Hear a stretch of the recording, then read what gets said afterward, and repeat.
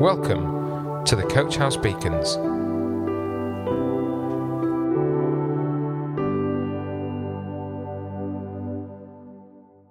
The book of Romans, in chapter 12, tells us to be honest in the evaluation of ourselves, measuring ourselves by the faith that God has given to us. Now, if you've listened to any of my previous beacons, you will know that this is a reference verse that I use a lot. But this is because it is something that I have to constantly remind myself of over and over again for my own well-being. What am I doing, and why am I doing what I do? Am I acting in line with God's will for my life, or am I convincing myself that the things that I busy myself with, well, they just must be God's will, mustn't they? My name is Andy, and I have the privilege of holding the pastoral role here at the Coach House Church. And one of my key objectives is to make sure that I am in a position to be able to respond to people, not just with my time, but also with the correct interventions and encouragements. To do this, I have to be able to make sure that my spiritual health is all that it can be. Otherwise, my wisdom is likely to come from myself, rather than the required words and actions of the Holy Spirit acting through me.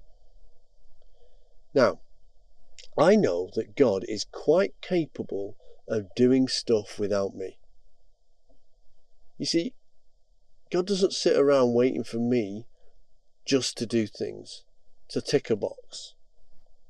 He's quite capable of doing everything without me at all. But then, this is rather the point of this short encouragement, because the truth of the matter is that God wants to use me. He doesn't need me, but he does want to use me.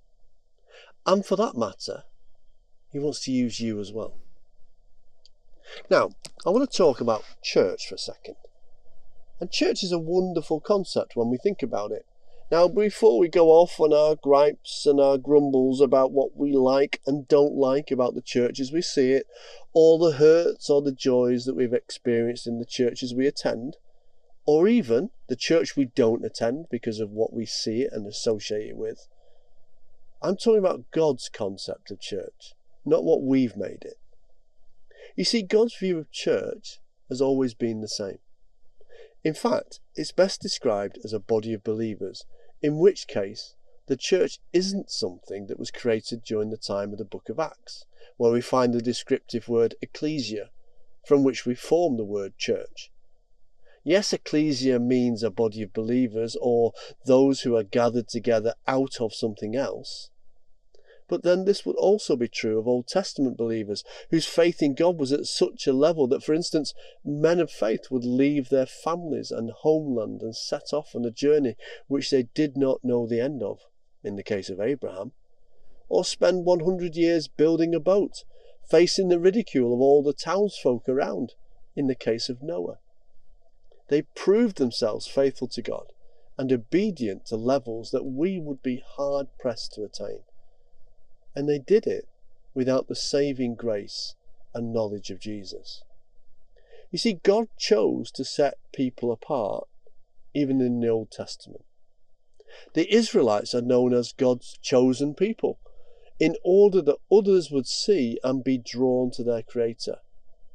God created all of mankind, but he chose his people to reflect his character and to shine like beacons in a fallen, sinful world.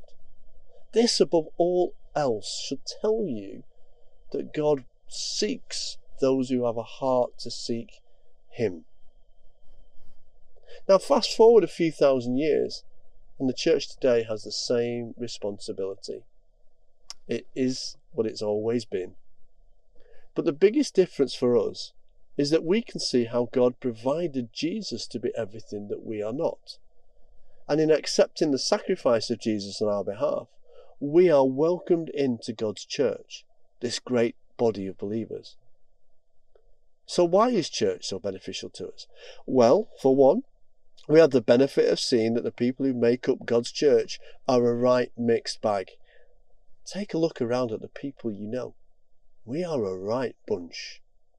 but we all have some things in common. None of us got in here by our own merit. See, this acts as a deflator for big egos, a leveller for the articulate orator, and a leg up for the most humble. Have a read of Matthew 5 and Jesus' words to his followers on the Mount of Olives.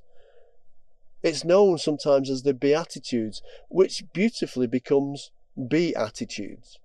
The attitudes that we should have, but often do not. Now, if all church folk had these attitudes, there wouldn't be much to complain about, would there? And the beauty of God's concept would be there for all to see. Sadly, we can get so caught up in doing the stuff that we think makes church work that we fail to see that we can be guilty of alienating people rather than encouraging them.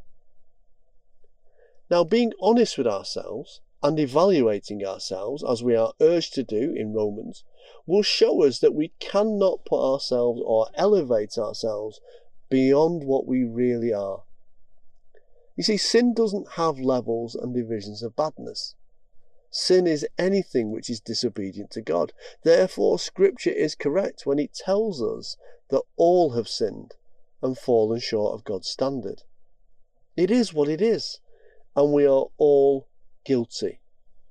Except that inclusion in God's church means that we have said sorry, and that we've been welcomed in because of the provision that God made in Jesus. Our acceptance of Jesus' death and resurrection means that we are covered. We can't meet the standard, but Jesus did, and we are therefore, the Bible tells us, hidden in him. Now, this week I've been listening to the UCCF broadcasts. They would have had their forum this week, but instead it's been online, so we've been able to benefit from the teaching that otherwise wouldn't be available to us. And it's been refreshing to see the care and the love that the UCCF leadership team have for their workers.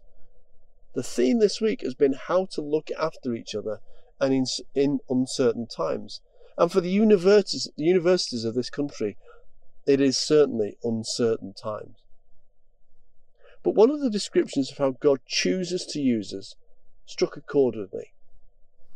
We know that God doesn't need us to accomplish his purposes, but we also have to accept that he chooses to use us. Now, this may seem hard to grasp, but this illustration hopefully will give a clear understanding of how it works. It's like a parent baking a cake, but they allow their child to help them with the baking. Now, they know what they're doing, they don't need the child's help, but they want to encourage the child to, even though they know it will take a whole lot longer, will be a whole lot messier, because the satisfaction of seeing that child grow in experience and be part of the process is worth it. Now, do you see how things work for us? Yes, by involving us in God's work and processes, it may be messier and involve more time, but the end result is far more satisfactory. You see, we're involved in kingdom life. That means we bring something of God's kingdom of the future into the present now. It's a shadow of what is to come and a taste of what God has in store for his creation. And the church is the chosen vehicle for that to happen. The concept of involvement and fellowship does us good. The concept of church is a good thing. And when it fails, it's usually because we are failing in it. Failing to do the right things and probably being guilty of doing too much of what we think needs doing. Now, God accepts all of these risks with us.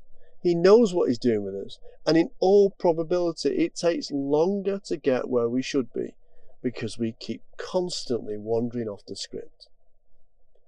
Now, as a leader, I sometimes feel that I need to be seen as resilient and strong, especially in the times that we find ourselves in now.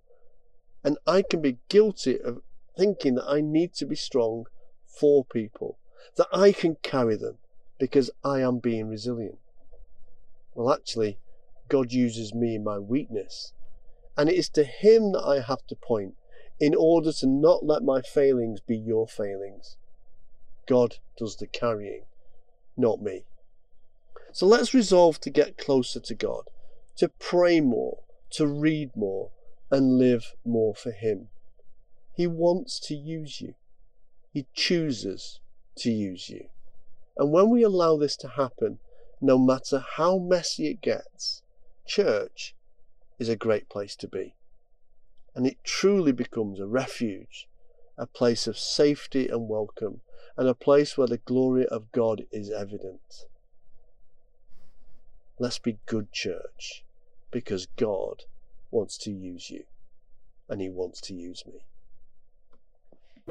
Coach House Beacons, the Coach House Church Daily Devotional.